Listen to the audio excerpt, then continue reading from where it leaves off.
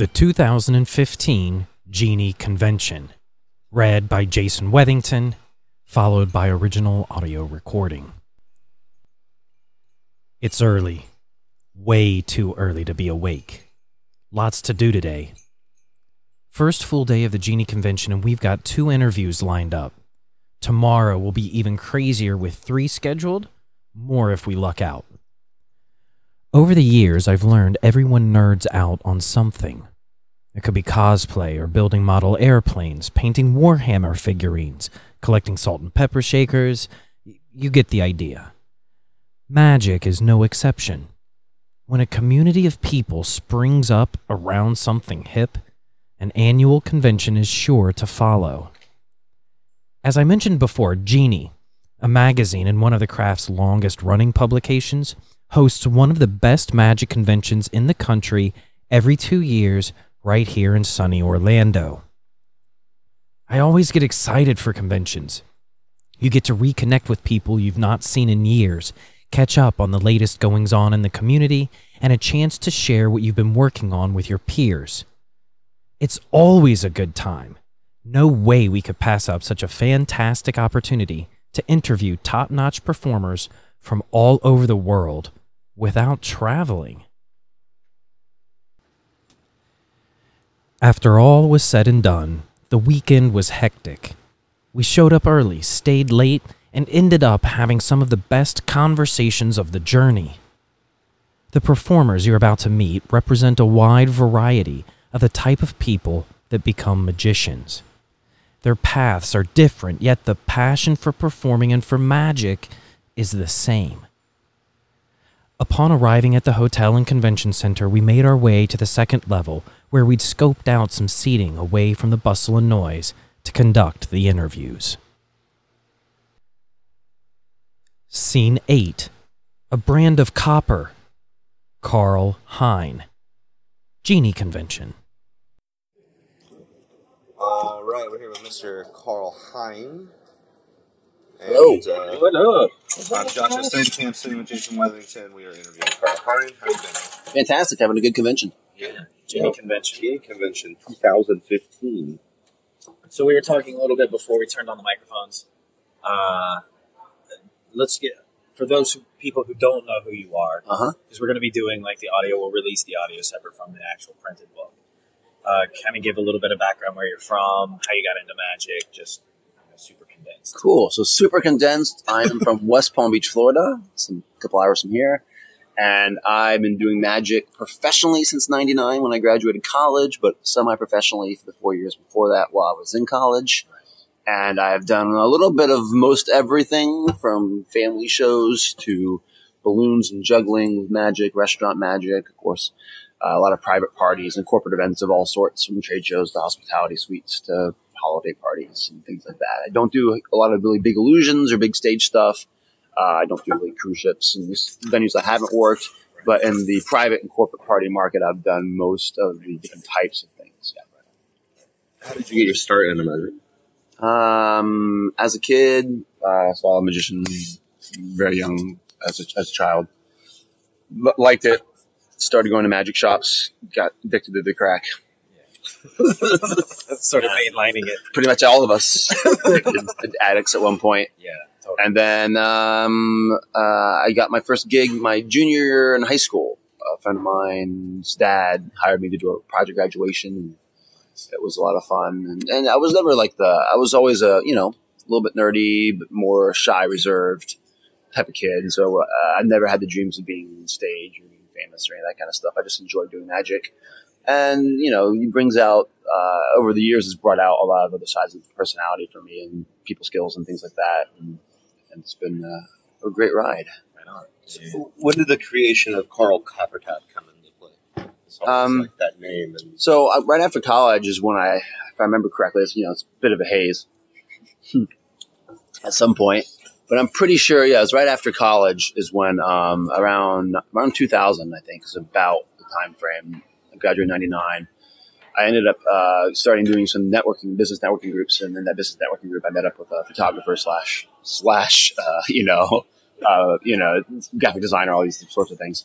And we had a meeting, and we talked about branding, at some point. And I was always somewhat familiar with some brand stuff. And so at that time, I was doing a lot of family shows. I was also doing a good amount of restaurant work. And then from the restaurant work and from the family shows, more and more walk around gigs and things like that. And so because I was doing so much of everything, we went off of a nickname I had as a kid, which was Kopper Top. As a redhead, you get lots of different nicknames, but that's the only one I thought was actually cool, and not somewhat demeaning. And so it was fun. So that was kind of one thing I kind of liked. It was kind of memorable, at that time, especially back then, Carrot Top was really big. And so it was kind of, I really didn't want to like play off of it or take off of him, but I also, knew that having something like that, that's easily memorable, makes it easier for people to hire you in some ways and think about, not so much hire, but to think about you and then possibly hire you. That character of Karl Coppertop, is it a character, or is it just like a heightened sense of you? Is it just you, or when you're performing, are you somebody different? So, Bill, I think, everybody comes about these things, and most of them are mistakes, how you come about stuff, right? And so with mine, I went to a juggling convention, I think in Montreal, and these new juggling hats had come out. And I think the only one that was left was blue, and I got it. I wore it around. I a lot of fashion sense back then, obviously. And I wore it around a lot, and somehow I ended up building a blue suit around the blue hat. So that it made me different from everybody else in the area visually. And then I think what I did also made me different from everybody else in the area to a degree. And for a long period of time, that image and that look worked really well for me, I think, and for certain markets and certain things. And how long do you still have that character, or is that kind of retired? Well, I still have the name. I still go by Karl Coppertop, but the image has changed a good amount in the past 5-7 years. I went from wearing the blue hat to like a black and blue hat. And I still wear that actually same style or similar style of hat when I do family shows, just because there's some juggling bits that type of juggling hat is actually you need, which is part of the reason why I got it, because I've always kind of incorporated hats into what I do. And as being the reserved person, it was kind of the thing of putting the hat on, and now you're a different character in a way. Which is one of the reasons that's always been hard for me to perform for my family. I think it's a problem for some people, not everybody. Some magicians are the character that they are on stage, very much so. There's always tweaks, there's always differences, but for me, it's definitely more of an extroverted character when I perform than when I'm not. At the same time, I also know how to not be extroverted. I know how to be me in smaller environments, more intimate environments, or for older crowds and things where you have to tone the energy down. You have to change the way I've always tried to adapt to my audiences. But, when you have an image of being a blue suit, blue hat, it does also change things, Right. So part of the reasoning for that was I remember wearing a black bowler hat. I used to do a lot of bar mitzvahs. I still do a lot of bar mitzvahs, actually. And, I'll go, and I don't know why, but for some reason I thought this 19-year-old redheaded German kid was a rabbi because he wore a black hat. He had the bar mitzvahs. And so that's part of the reason I went to blue, is because it was now fairly obvious that I was not the rabbi. But at the same time, the other thing you got when you're young and you're wearing tuxedos at events is you get people handing you drinks, which is the server. And so I wanted something that kind of set me apart so people knew I was the magician. And which is a different approach than other people take. And sometimes, some ways I take now, where it's more, you walk up more blending in and be more casual and then transition into that. And I understand that perspective. And now, when you're in higher end things, I think that's a really good approach for some things. You have to know your audience. But, for a lot of the venues I've worked for many years, like cocktail hours or bar mitzvahs, your material has to be very fast. It's got to be really quick. And I didn't want to spend 5 minutes talking to someone before I started doing magic. I wanted to get in and out and try to get as much value as possible in those type of environments. And so having people just immediately recognize that you're a magician. I also took kind of, which later you realize is similar to the Williamson approach of, okay, this guy can't be good. And then, pretty quick off the bat, holy crap, what's going on, right? Especially if we're doing adult parties. For kids' parties, there's a whole different thing. If you're doing family shows, then that colorful character fit very well with doing family shows and balloons. And that in that environment was very, very good. I think Carl's the first to really talk about the branding concept. And how important was that to you? Do you feel that if you hadn't done the brands, that your life would be different? I mean, it's possible. I mean, I think, I don't think there's too many keys to your success. I think it's multiple things. Everybody likes to see the world in black and white and answers, but mostly it's combinations of many things that you've done or that happened to you and that happened to you that make you who you are. And so I think having sit down and worked with someone on branding, for better or for worse, but even the logo I had, which is my face and the hat, is the outline, just my goatee, and which I couldn't change the goatee for a long time because of that logo. But I remember, even 10 years afterwards, seeing that person I sat down with, that graphic designer, and saying, "Oh, that's one of the best logos I've ever created." And there's some things that are really great about the branding on that side of it. For example, I know of at least 3 children that have dressed up as me for Halloween. Right? That's pretty amazing. That's pretty amazing. But how can someone dress up as you for Halloween unless you have a very discernible and distinct characteristics? And so it was easy for someone to put a little orange around their mouth, a goatee, and put a blue hat on, and wear a blue outfit, and now they're Karl Koppertop. Right? So having that visually recognizable image, and then that's one part of a key to my success in doing family shows and setting me apart from everybody else. And even if someone didn't remember my name, you're probably not going to forget the guy in the electric blue suit. Now, there's pros and cons to this, right? I mean, so that also limits you. So a lot of times if you choose a brand, you're also eliminating a part of your potential clients, but you're also branding yourself to another type of potential client. So you have to be very careful making sure the people you're aligning yourself with are the people you want to be aligning yourself with in the long run. Which for me, luckily where I live, there's a lot of money. So even family shows I could get really good money for. And I've been able to transition a lot of those family shows and things into other types of work as I progressed along my career. I still like doing kid shows, but it's not my main thing anymore, So eventually the image had to change.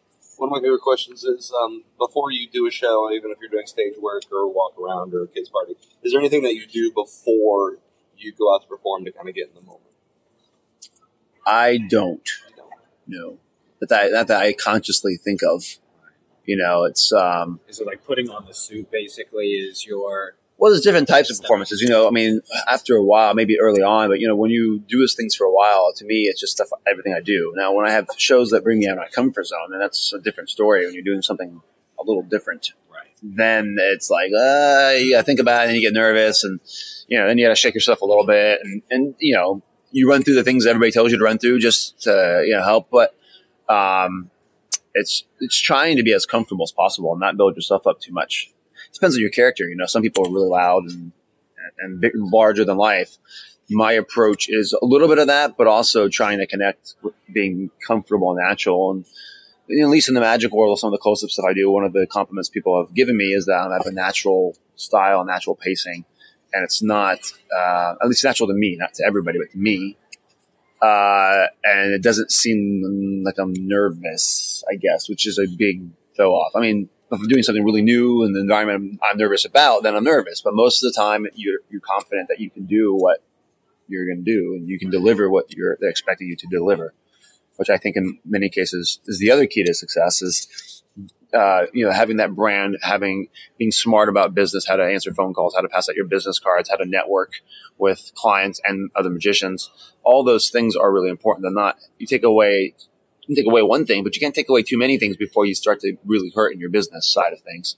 But in the end, I think the real key is you have to be so good, as Steve Martin says, so good people can't ignore you. I always say it as you have to be, you have to give people an experience they have to share, not want to share or want to talk about, but have to share with everybody they know.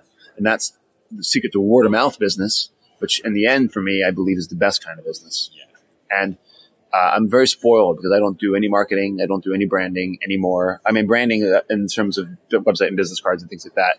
But work just comes to me because it's always come to me because the word of mouth that's been created mostly just from doing good shows and making people want to hire me. And if you're doing a lot of shows and people aren't hiring you or aren't calling you, then you're not doing something right and you need to reevaluate. It's really that simple. It's very true. That's a hard thing to see. Yeah. A lot of times. The other side of it is it can also be you're just not doing shows in the right markets and circles, so that's why people are calling you, but maybe they're lowballing you in price, or you're doing so it's even that's not as simple as a one-time thing. But for the most part, it's a very true statement. You have to make people want you, and not just want you, but want to share you. Because it's like Facebook. Another analogy I give is like Facebook. Is you see your Facebook newsfeed if you're on Facebook, and you have all these things. That's all. That's no. That's crap. Oh, there's a cute kitten. Crap. What's this? Oh my God! Everybody I know has to see this. Share. That's the video you want to be. Out of all those videos or posts or whatever you scroll past, you want to be the one that everybody's sharing. That's what goes viral, and that's what because success. Trending. Yeah, what's trending? Yeah. Yeah.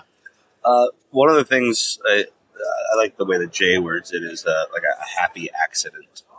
Yeah, like in your show, right? Has anything evolved from listening to your audience? Almost everything. I think, right. Especially when you're more of a reserved person. I'm not particularly comic or creative in those ways. I mean, I have things I've created that I've put time and effort into, and that there is a level of creativity there. But my speciality, especially not in scripting and especially not comedy and things like that. But that's not to say that I haven't found moments myself or taken moments that people have given me, turned it into something that works consistently over and over and over again, and that I have an act that isn't, I wouldn't say comedy, but it's funny, it's fun and it's entertaining, and there are moments of great humor in it, and that just comes from the experience of doing it and taking what audience gives you. Listening. Which is another thing I think is really important, especially in the magic world, because a lot of magicians have some social issues of some sort or another.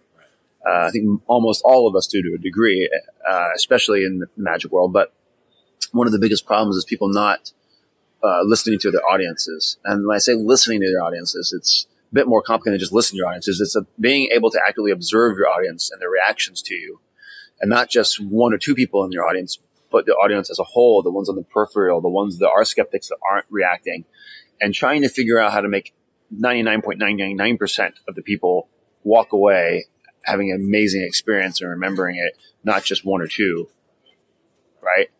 And because it's very easy to focus on the one lady that's acting crazy, right? Exactly, and ignore the people around you, and that's an important thing to really try to constantly improve and get better at. So most of your show is coming from listening to your audience and crafting it in some way, shape, or form. It's both, Yeah, sure. I mean, it's both. Bringing a little bit to it. Yeah. Do you start? Because when I start off a new routine, typically speaking, for me, depends on the type of routine. But my approach at this point, because I have a decent set, close up and parlor and family shows and things like that, I have a decent set that I know is always going to work, and so I just usually throw something in. I mean, once you get the technical side of it now, I just throw it in.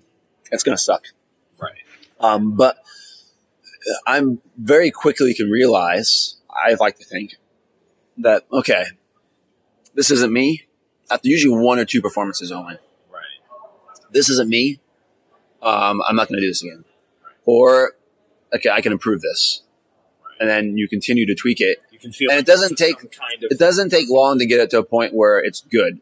Right. But then it takes a year or two or five where you tweak those little tiny bits, and that one little line or that one little moment that you change, and then gets that reaction. Oh, wow, that's so much bigger, better. Right. So those little things are constantly going on and never changing. But I can get to a point where it's fairly quickly something that's good. How often do you work in new material? Not too often anymore. Right. And it depends on a family show. I'm pretty lazy when it comes to that. I mean, it depends on where you put your focus too. Like, that's not my focus. It's not where my heart is. I don't really like going to family shows, but I really like it when I'm there. Right. It's one of those types of things. So that I don't really add too much new material. On occasion, I'll try that. Something different. The times I have to add new materials when I need to, because it's a repeat client, and it's. Right. But even then, I'm surprised about how people just want you back again and again. Just for the... Yeah, it's even with the same thing. Right. And I have, a country club I do a couple of them pretty regularly, where it's every week for the past 8 years. And this is not a restaurant, it's a country club. So you have the same kids every week for the past 8 years. So that's what doing balloons is really helpful, because you can do a different balloon every night, or the same balloon that the kid likes every night. But with magic, you can only do the same trick so many times, right? So then you have to work some new stuff in. But it's a great way of doing it, because I usually will take that one trick and just do that one trick at every table. Right? And that way, you've done that trick for everyone, and you not going to do it for those 6 months or whatever it is, and you don't have to worry about making it really, really good. But you find out that, well, maybe that's something I should add to my repertoire, right? And sometimes it's just a different variation of something else I already do, but different enough that people aren't going to recognize it, but I couldn't do them back to back because they're too similar in my normal set. So it's never going to be my normal set, but it's a great extra thing to throw in. Sure. Yeah. What would you say, like, starting out for anybody who's young, right, just to get as much work as they possibly can, get out there and just trial and error, basically. Yeah. That, but there's the saying that practice doesn't make perfect, perfect practice makes perfect. And that's a very, I think, astute saying, and I think it's really an important saying, because you can practice. I mean, there's people that have been practicing for 50 years that still are horrible. Right. And it's the same with performance. You can perform for 40 years and still be horrible. And so it's not about just working. Right. You have to work a lot, but you also have to be aware of how you're constantly getting better and constantly connecting more and constantly getting better reactions of the sort you want. Not just bigger reactions, because maybe that's not what you want. Maybe you want an internalized reaction. It's not applause. Maybe you want people running away and screaming. Maybe you want applause. Maybe you want standing ovation. Maybe you don't want a standing ovation. There's people that want all different sorts of things. But you need to know what you want and try to keep going towards that. And one of the things people want is to get more work. And so again, if you're not getting a phone call or 3 phone calls or 5 phone calls from every single gig you do, then you're either not performing for the right people or you're not doing a good enough job, and you need to tweak that. Looking at yourself now, would there be any advice that you would give a younger version of you when you started out, saying, this is what I've learned, kind of a do this, don't do that, anything? And just gave some advice to a younger kid recently. But the problem with advice is it's very suited to my experience, as anybody's advice is suited to their experience. And so I think one of the large problems in the magic community is you have a lot of people trying to give advice, a lot of people sharing what works for them. And which is good, because that's what we want. We want people to share what works for them. The problem is a lot of times what people share is in an environment that they would never do it in. So most magic lectures, let's say close-up magic, you're not going to see in the real world someone doing close-up magic on stage. I mean, there's exceptions with video, and part of a show, you can do video things and things like that. But for the most part, you're not doing the real close-up magic on stage. And in the parlor environment, there's some things I would never do, but I'm going to do it in the lecture because I want to teach it, right? And so you have to be really careful about saying, okay, this is a great routine. This killed in the magic world. This killed for this audience right here, but not recognizing that that's a different audience. And it's the same in comedy. You can go to a comedy club and see a comedian just absolutely kill. But so I want him for my corporate event. Right.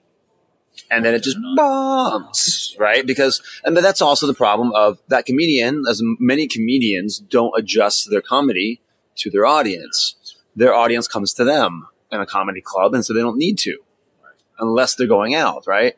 But it's the same thing in magic. Is if you're changing, there's 3 things you have to keep in mind, I think, is who you are as a character and as a person, and making sure what you do fits that. You need to keep in mind the venue you're performing in, because everything from small venue to outside to inside to large stage to television changes the dynamics of what material will work, what lines will work, what timing will work. Everything changes, right? And the third thing is your audience. As your audience changes, age, from kids to adults, from rich to poor, from a small group of corporate executives that have a certain dynamic amongst themselves, and there's all these different dynamics that exist in the groups that perform for magicians. Magicians are audiences too, and you should adjust your magic to entertain the audience that's in front of you. And if you're performing for magicians, you should do that. But it doesn't mean that if you go out and you do that same thing in the real world, that's the type of bits and things you should use, because that's a different audience. It's a different environment. It's a different size of a group, right? And you're a different person than that person that did it. So that's the advice I give, is that you just need to be discerning, and and it just takes time. You don't learn. It's advice that you can't really give. It's only experience is going to make that difference. Yeah. But again, that perfect experience that makes the difference. Right. Absolutely. Cool. I think that was awesome. Thank you. There we go. Got it. One shot. Get a guy good. All right. Thank you, sir. Thank you so much, Appreciate it.